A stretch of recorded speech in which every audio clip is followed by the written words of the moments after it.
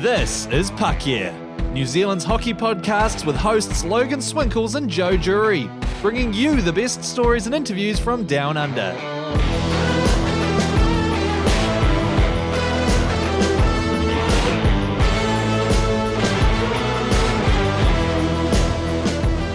Alright, Puck here for another week, and it's our very first video podcast, going trans-Tasman with this.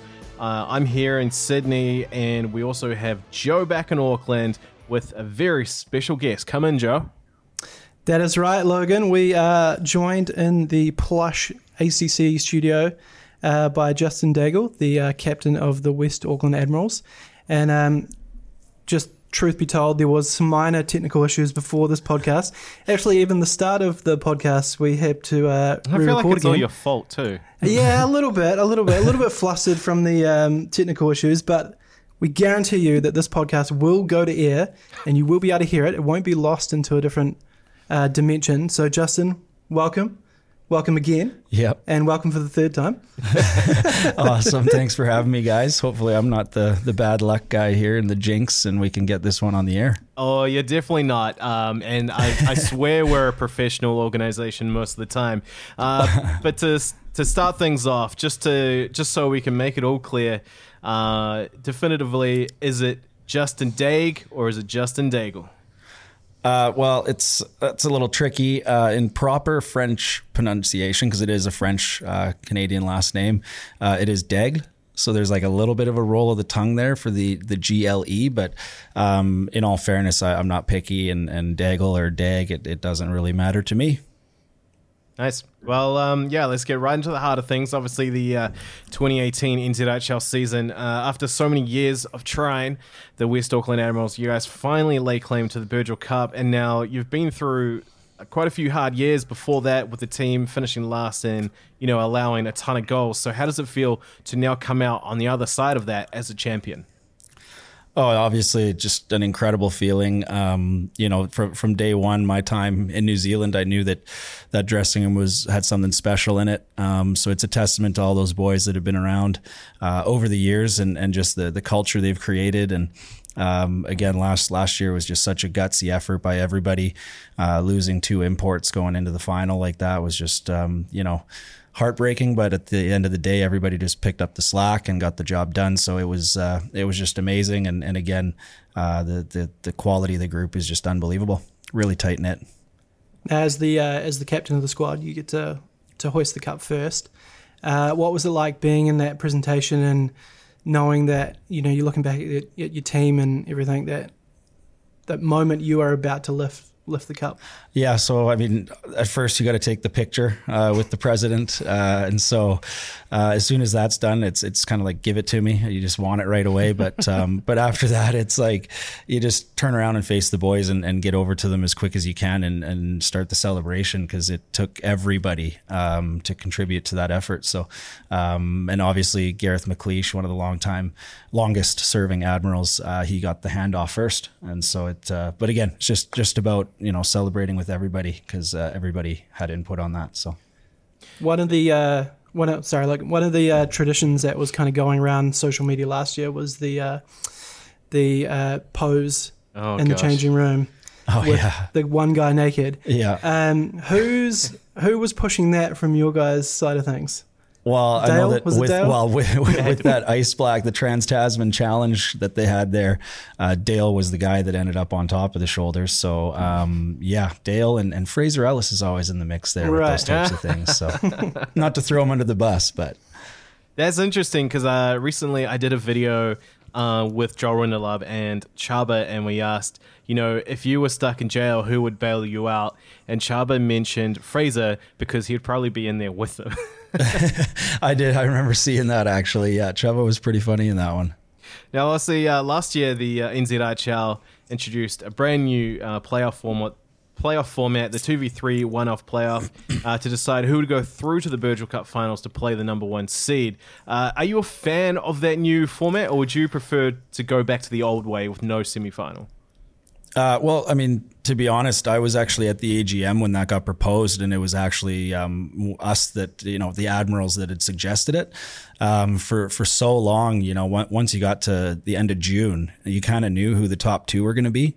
And so, third, fourth, and fifth, it was kind of like, all right, well, season's over now. And so the idea was just centered around the idea of making it more competitive all the way through the regular season schedule. So I'm a fan of it. It puts a lot of pressure on that second place team to still have to beat third, but it just means that third place is in the running right to the very end, which means that fourth place has a chance to take third. And so it just keeps things tight all the way through the schedule, so that you're not having an understanding of what those top two teams are come the end of June. So I think it's great. I would like to see it even get extended a little further, to do, almost like a best of 3 series for that semifinal, and then a best of 5 for the final would be sweet. So that would be good. That would be good. That's taking the NZIHL to another level there. I like that. Yeah, it would be, and I'd like to see the regular season be extended too. But everything, it's always inhibited by finance and cost. So, still a few hurdles to jump before that happens. But I would love to see an expansion before I retire. Let's put it that way. Expansion would be great. Would you? I guess the big question is Wellington the first place you would look to expand? I would say, I mean, they've already got themselves an association down there, and talks of a proper rink. I mean, I know that Frosty Spot is great. I've been down there and met with Rob, and what he's doing is awesome, but it isn't NZIHL ready by any means. So there's still a lot of legwork to go into it, but Wellington would be, definitely the next place on the list. And they already have such a prominent inline community that it would translate quite easily. So I would say, Wellington would be next up. So obviously Wellington Seals maybe some point in the NZIHL there, but what were your, because you did go down, like you said, to the Frosty Spot sometime last year with our good friend Cam Green. So when you were there, what was like your initial impression of the rink there? Yeah, I mean, I was taken back. I expected it to be a little smaller scale, even though I knew it was small. It still feels a little bit bigger than it is when you're out there.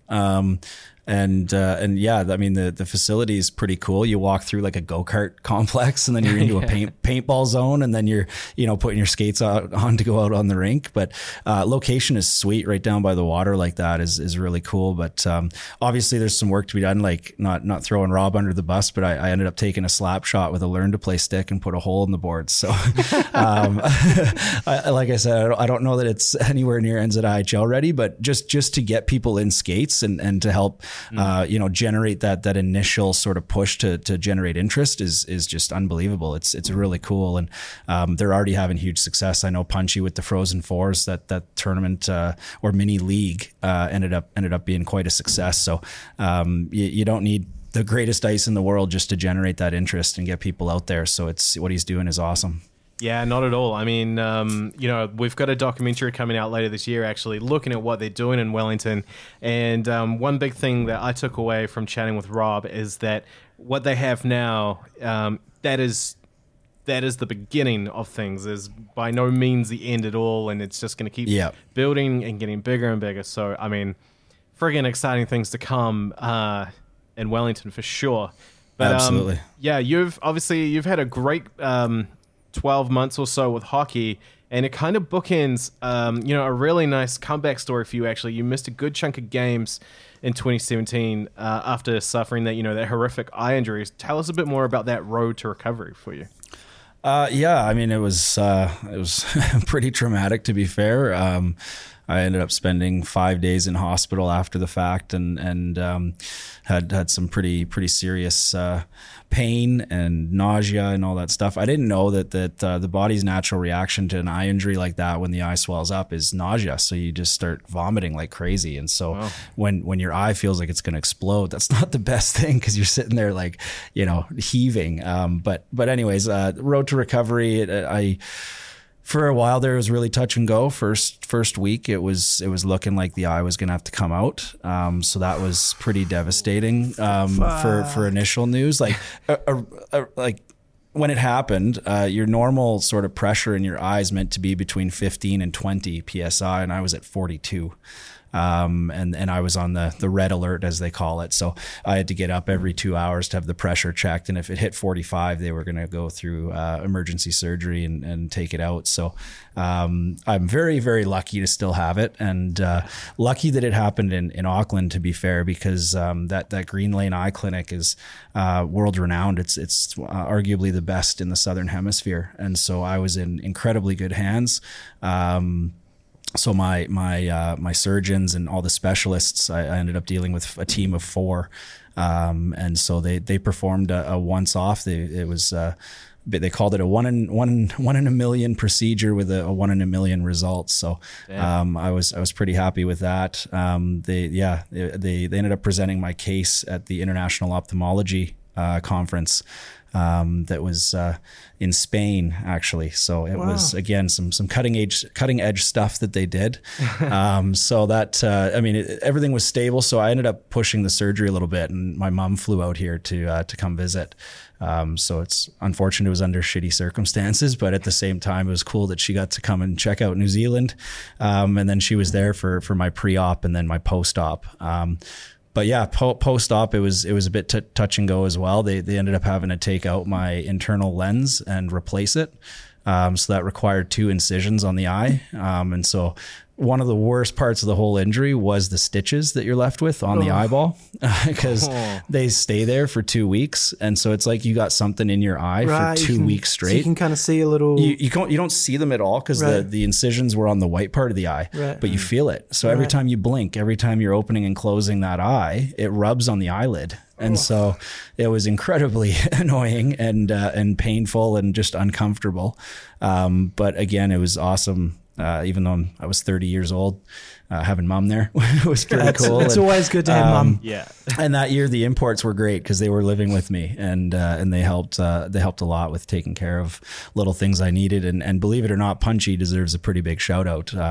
He ended up staying the night at the hospital with me the night it happened, and was helping me call my family the next day. And I think he missed 4 or 5 days of work those first 4 or 5 days, and was kind of by my side all the way through it. So, and then he even set me up. It was pretty cool because I had 7 different eye drops I had to take once I got released from the hospital, and I had to take them on like a really set schedule, and it was too much to keep track of. So Punchy took a big whiteboard that I had at home, and he wrote it all out for me and then put it right next to my bed so I could look over, and just whatever time the alarm went off, I knew exactly what to take. And so now Punchy was huge. But no, I was, it took a while to get back into just skating. And to be fair, like I was left with a bit of, post-traumatic stress type stuff. And I was a bit head shy for quite a while. So I wore a cage. I don't know if you remember through BHL, but that was just literally not because of any worry of injuring it. It was just to get my head around being in close quarters again and in the corners and all that stuff. It's just, I got a bit head shy, to be fair. So,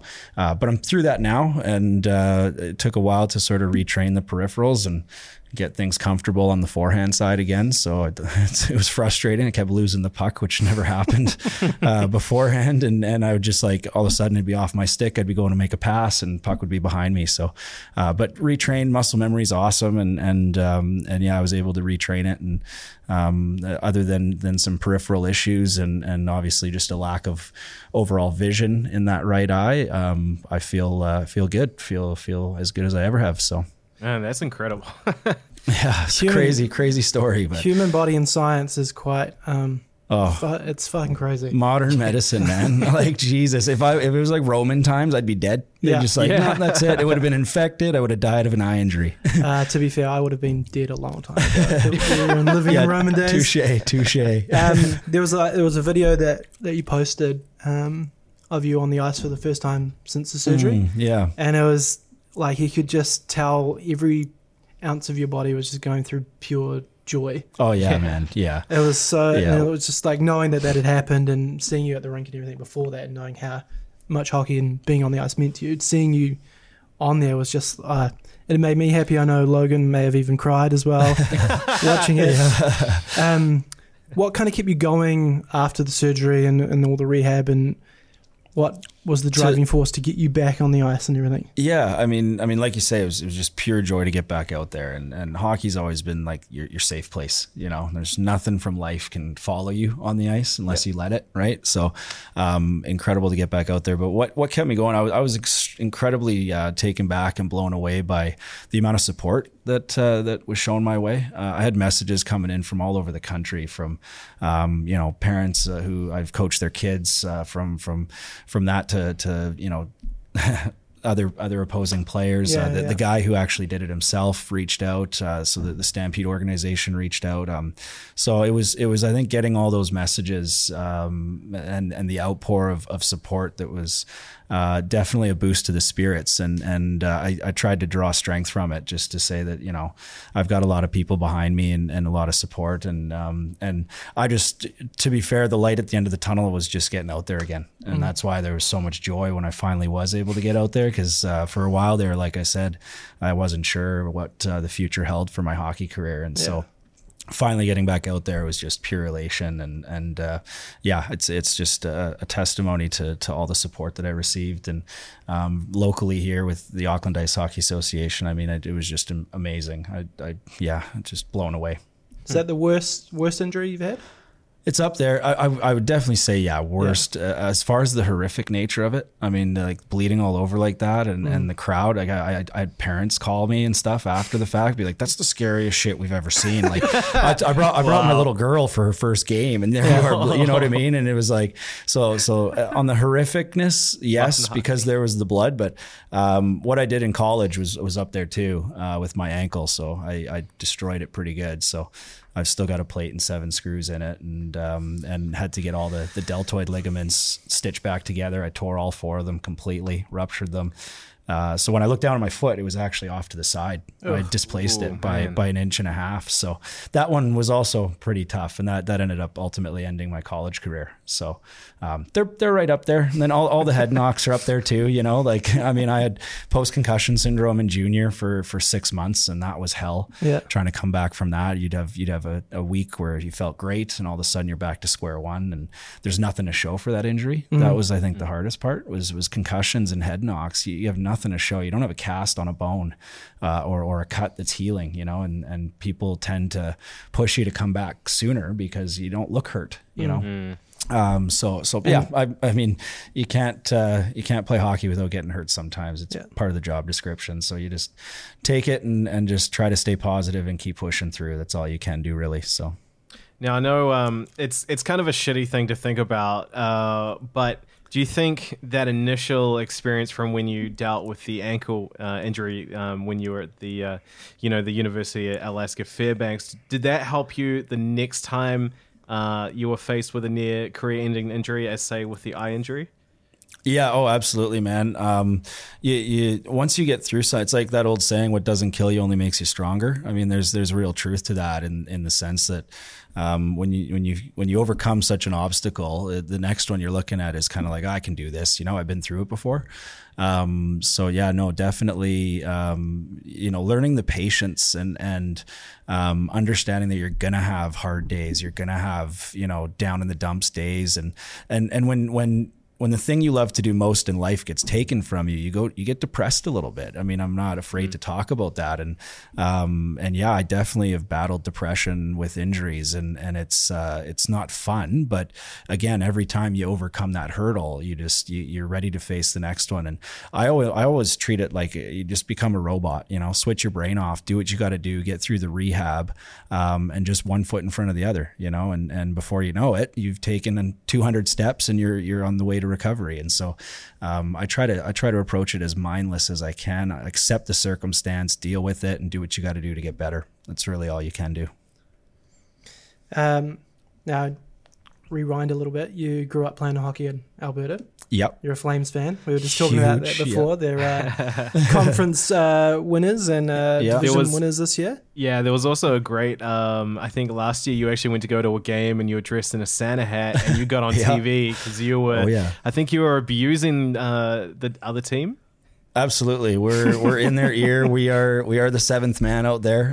No, I'm super stoked to see the Flames clinch playoff hockey. There's nothing like it. But yeah, we end up making the Jumbotron every Christmas. I go back and my best friend, Sam Dilwert, he's got 4 tickets that are right on the rail where the visitors come out onto the ice. And since high school, we've been pretty vocal when we're there. We're hockey players, so we know how to get their attention, if you know what I mean. So we've actually had back and forths with like Tyler Sagan, and like the one night it was Barrett Jackman with the Blues, and we were all over Steve Ott and just absolutely giving it to him. And Jackman looked up and he went, "Have one for me, boys," because we had beers in our hands, and we were like, "You're a beauty, Jackman, you're a beauty."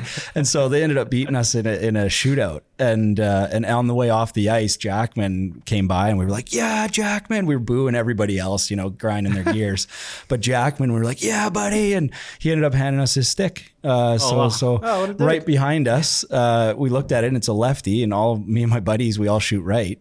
And a guy behind us was like, "I'll give you $50 for it now." And we're like, "Okay, sweet." So my buddy Sam gave him the stick. We got $50, and the casino is right in the same complex there as the dome. So we put it on roulette and let it ride, and walked out with $1,000. Oh. So Jackman, you did it, buddy. What a story. Is it true that there's a beer at the Saddle Dome that's like, you don't know how much percentage is in it? Yeah, so we call it heroin beer. Right. And the rumor is that it's like all the bottoms of the kegs, and they just let it sit there, and it sits in the tap lines. And so there's obviously, I don't think it's real, but for some reason though, maybe it's they pump oxygen in there or something, but I can handle 6 beers, but 6 of those and you're pretty toasted. So, but we had a rule growing up that when we went in high school and stuff, well, over the age of 18, obviously. Of course. But it was that you had to have 2 a period, and that led to some good fun in the third. Let's put it that way.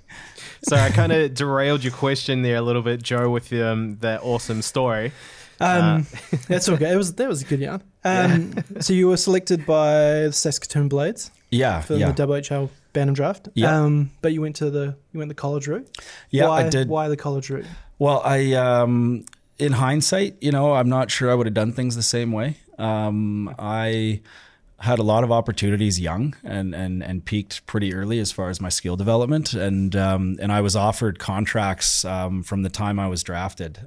So that following year, they offered me like a 7th defenseman type spot on the team. And I was adamant about finishing school at home. Mom didn't want to see me go, and I wasn't quite mature enough yet to move away from home. And so missed a few opportunities, but I ended up deciding to take more or less the slow track and work my way through junior A and get a scholarship. And the benefit to that is the education that gets covered, but obviously the WHL has done great work, and so has all of major junior in Canada, as far as providing academic opportunities outside of hockey once players are done. And I know that now it's a year for a year. So if you play a year at the WHL, OHL, QMJHL level, depending on your contract, which is different from player to player, but you get yourself a year of CIS. But back then, CIS was more or less what we call a graveyard league. You're not moving out of CIS to go anywhere, really. You're more or less getting your degree and then moving on, and so, but that's changed now. Tons of players are coming out of CIS and going to play pro in Europe. And so it's now used more as a stepping stone. And again, a bit more of a development focus, because you play less games and you practice a ton. Yeah. Which is opposite for major junior. You're playing a ton, you're on the road a ton, and not as much practice. So, but I feel like in my situation, I might have benefited from fast tracking a bit more and going the dub route. So in hindsight, I don't know. It'd be tough. It'd be a coin toss, I think, if I were to do it all over again. But I might try my luck with the WHL. I mean, even so, like, I feel that's a pretty mature decision to make back then, that you would put your schooling first ahead of a potential career path in hockey. Yeah, I mean, again, I had some good mentors and people who had been the college route, and some dads of players I played with in minor hockey and stuff that had gone to college, and again, college was trending upwards back then too. I mean, there was tons of players getting signed and drafted out of NCAA. So I just thought, you know what, it can't hurt anything, and it was also too, like, being a small player, the WHL is pretty big. It's monsters in there. All the major junior guys are pretty big. And so I thought, NCAA at that time was a lot more speed, more skill and smaller guys. And so I thought that might be a better fit for what I brought to the table. But yeah, you never know. Hindsight's always 20/20. That's the thing. So it's easy to sit back and say, I should have done this or would have done that. But at the end of the day, I wouldn't be here with you guys. So yeah, you did something wrong. You definitely did something wrong. Whatever. Rate yourself higher, buddy. Is there any kind of notable players on that Saskatoon squad that you would have been in the team with if you'd gone that way? Yeah, well, I mean, the year that I was there, I ended up getting in a fight with my friend who was drafted in the 7th round. I was drafted in the 10th, Wyatt Hamilton. And we knew that, major, junior, you got to fight and show that you're ready to stand up. So we thought, let's fight each other.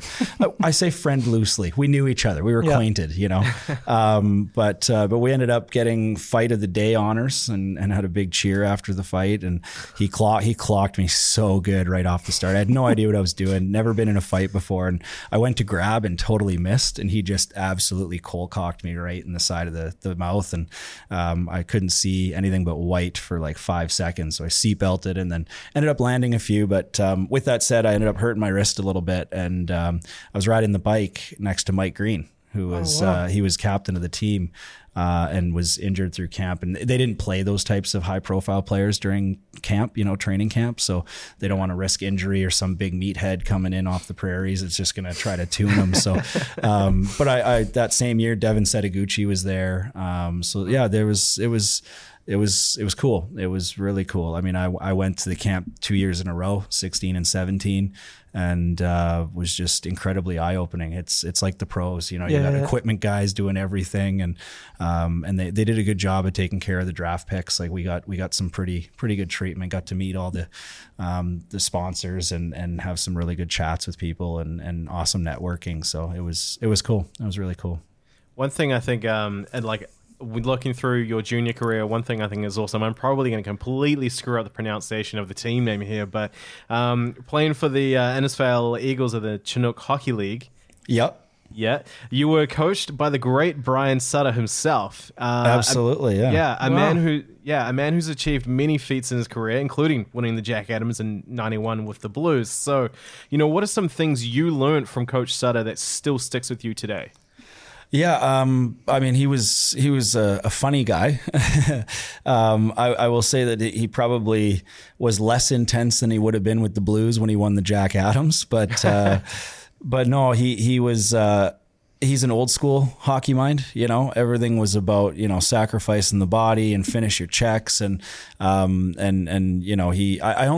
only coached by him for a handful of games. And then I ended up getting traded to Sylvan Lake, the Admirals, actually, funny enough. But no, Suts was just, he was a good guy. He was a hard-nosed bastard, he was, rarely cracked a smile. But no, he harped on being a good teammate, on putting the team first, sacrificing yourself for what needs to be done, whether it's blocking shots or standing up for a guy in a scrum or whatever it might be. So he ran a really tough team. But yeah, I mean, I just tried to soak up as much as I could from a guy like that with his background in hockey. But it was different. We only practiced once a week in the Chinook Hockey League. So Wednesday night was practice night, and I would drive the two hours from Calgary to do it. There was a carpool of guys that would leave Calgary and drive to Innisfail and back. So we got home at like 2:30 in the morning after practice. So, but you're not around each other as much as you'd like. And then games, you kind of hop on the bus. And to be fair, Sutsy was a bit of a no-go on the bus. So he just sat on the bus and got to the games. And yeah, no, it was interesting, but I would have loved to have spent more time, especially in practice, just to pick his brain. And having been there and done that, would have been really cool to learn a bit more. I feel I didn't get enough out of him. Are there any other memories playing junior hockey in Canada that kind of stick out as like players you played against? Or I'm seeing actually a teammate of mine, Corbin Knight, is doing awesome with the Philadelphia Flyers, yeah. and he set up Giroux for a nice 2-on-1 there the other night, and Corbin was just a great guy. So I played. I was lucky enough to play with and against a lot of guys that have made the NHL, and I think fondest memory, or I guess coolest memory was actually we had an NHL drafted goalie, Brad Eidsness, who ended up going to North Dakota and was in the Buffalo Sabres system, and we ended up playing against Shannon Zabados's team.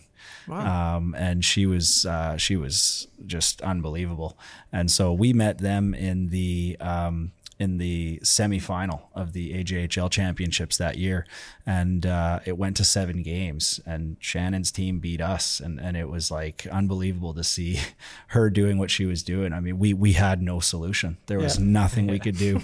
We threw everything we could at her and just could not score.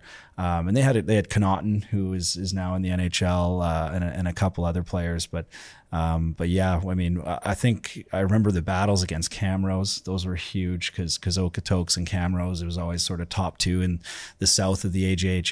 And guys like Joe Colburn, who I ended up playing at the edge with, and then played against in junior, and some of the battles we'd have. And you can imagine he's pretty small, and he's 6 foot. Yeah, he's 6 foot, like 6. Right. So trying to cover him in front of the net, there was no getting his stick. It's like Schneider. What the hell are you going to do?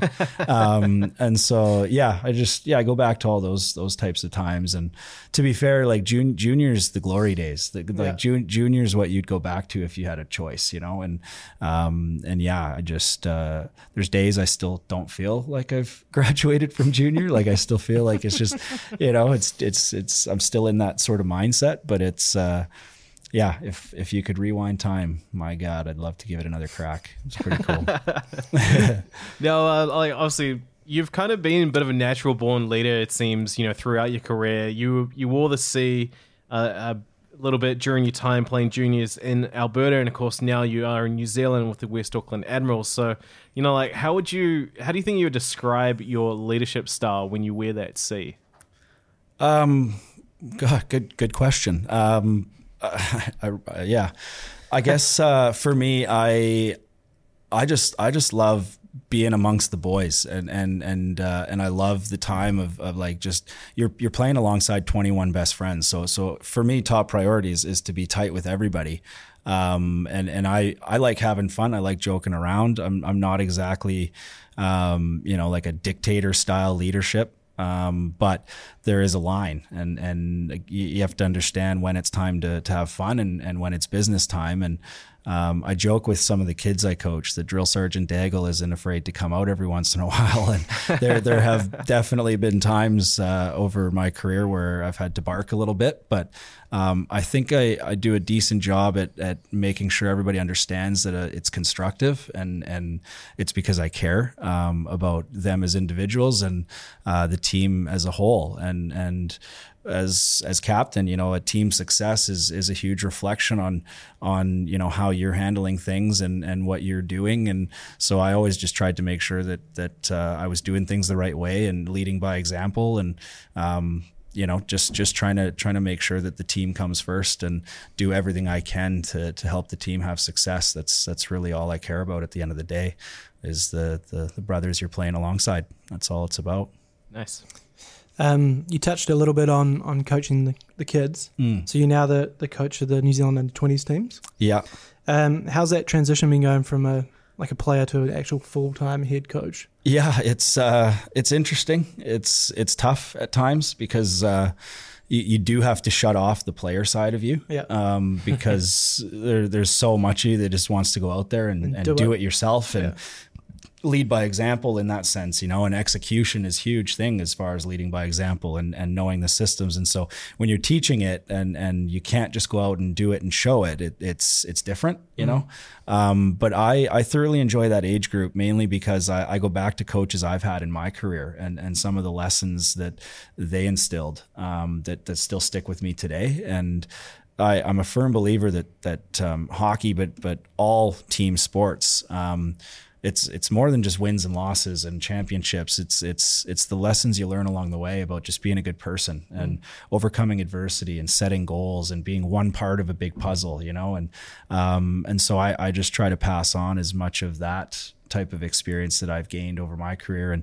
and try to pass on some lessons that I learned from some pretty influential coaches. And so again, it's just an honor and a privilege to be able to have any impact on youth, but to be able to coach them and have that responsibility is something I cherish for sure. Speaking of lessons being learned here, obviously unfortunately, the Under-20s ended this year's IIHF tournament without a win. So as their head coach, what were some of your main takeaways from that performance? Well, it's always the coach's fault, right? So we're not saying that. We're not saying that. No.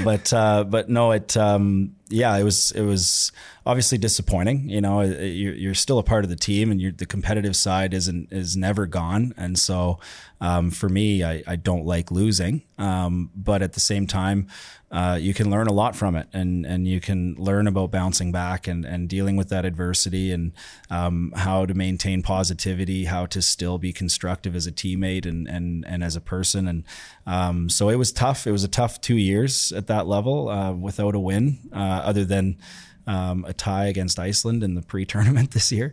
So obviously results, I'd love to be able to change them, but it is what it is. And our MO as coaches, because AJ Spiller was my counterpart and a great coach, great hockey mind. And we both, made it our mandate that regardless of outcome and regardless of result, we're still going to do our job, which is prepare the team as best we can and pass down as much knowledge and teach as many lessons as we possibly can. And at the end of the day, no wins doesn't look great, but I'm still confident in the job that we did and what we were able to pass on to those kids. And hopefully we see a bunch of them wearing Ice Blacks jerseys in the future. Yeah, it's open. Because the under-18s also finished without a win.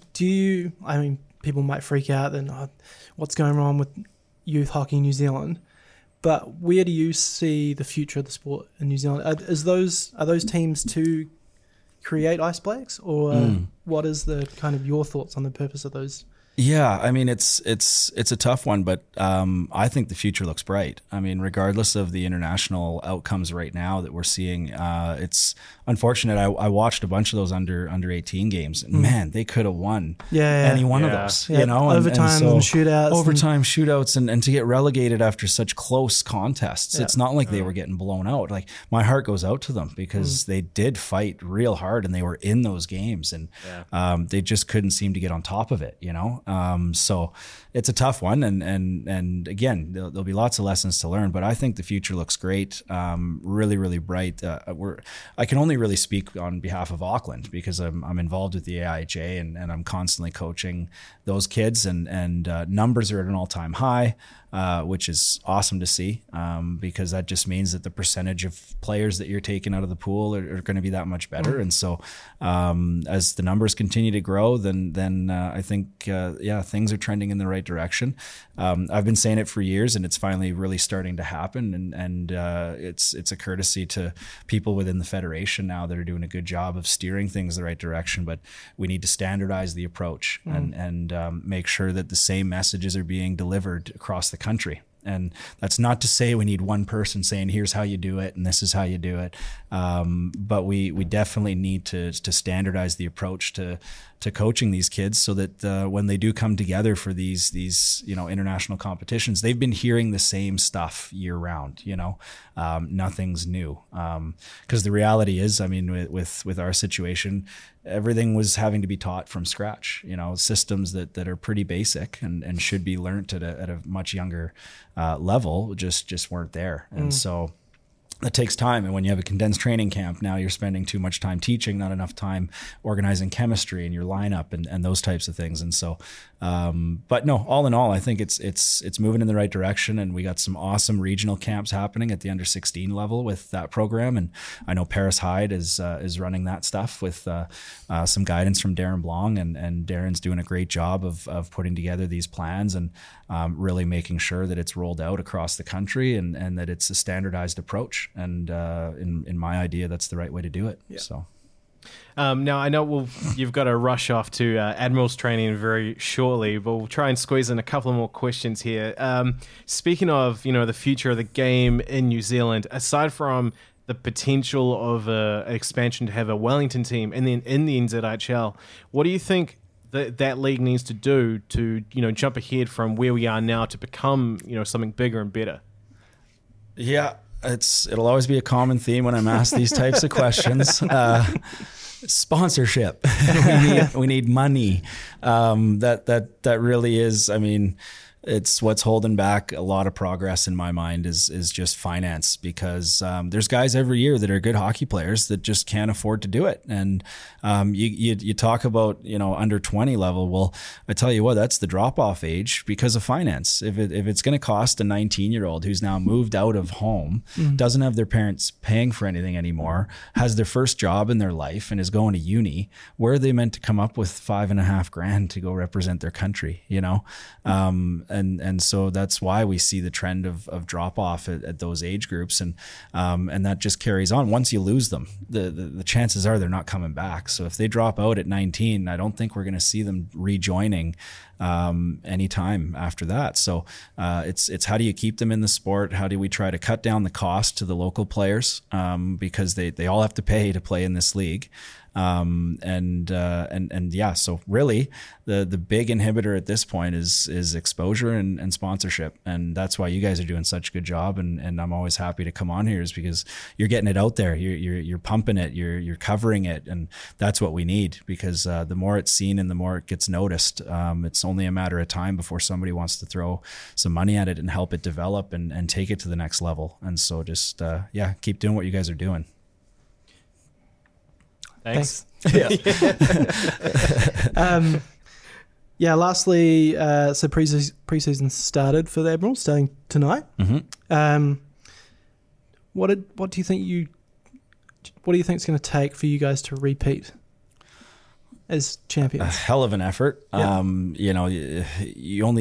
The target on your back only gets bigger. That's the thing. And so, we had a few personnel changes and all that. And, but at the end of the day, it comes down to hard work, preparation. And so it's just going to be a matter of everybody working together and continuing what we got done last year and not getting complacent. And, the second you get complacent, that's when you're done, So, from top to bottom, it's just going to be every training, every time we're in the gym, every preseason game, every game. It's just a matter of taking steps forward and none backwards. And just working our asses off. That's going to be the MO. So, nothing will change from last year as far as, technical stuff, maybe a few changes to some systems and building on a few things that we got started last year. But other than that, it's just going to be working as a team and working our asses off. Yeah, those crosstown games are going to have a little bit extra spice with them now with Rick. With Rick playing in goal, you're just going to be crashing the net a little bit harder. We wished him well, but I also said I can't wait to go bar down on you, buddy.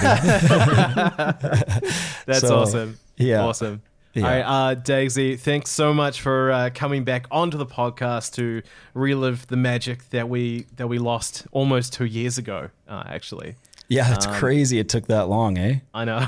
Sorry, you're boys, a busy it's man. busy. It's just like coaching hours are all outside of work, and you guys work, a normal job, and so it's tough. Logan lives in Sydney now. Yeah, so. now we got that to deal with, but I appreciate you guys having me on, and this one feels like it was half the amount of time we spent last time. Wasn't last one like an hour and a half or something? Yeah, it was. I think we're going to have to do a part 2 at some point, because there's still so much stuff that we need to touch on here. But yeah, thanks again for coming on, Dagsy, and all the best for the NZIHL season coming up. Hey, cheers for that, boys. Thanks, man. Appreciate it. Thanks for having me. Puck Yeah! It's New Zealand's home for hockey. Subscribe on iTunes, SoundCloud, or with your favourite podcast app for the latest episodes. Follow the team on Facebook, Instagram, and Twitter at PuckYeahNZ. And for your fix of hockey news, go to puckyeah.nz.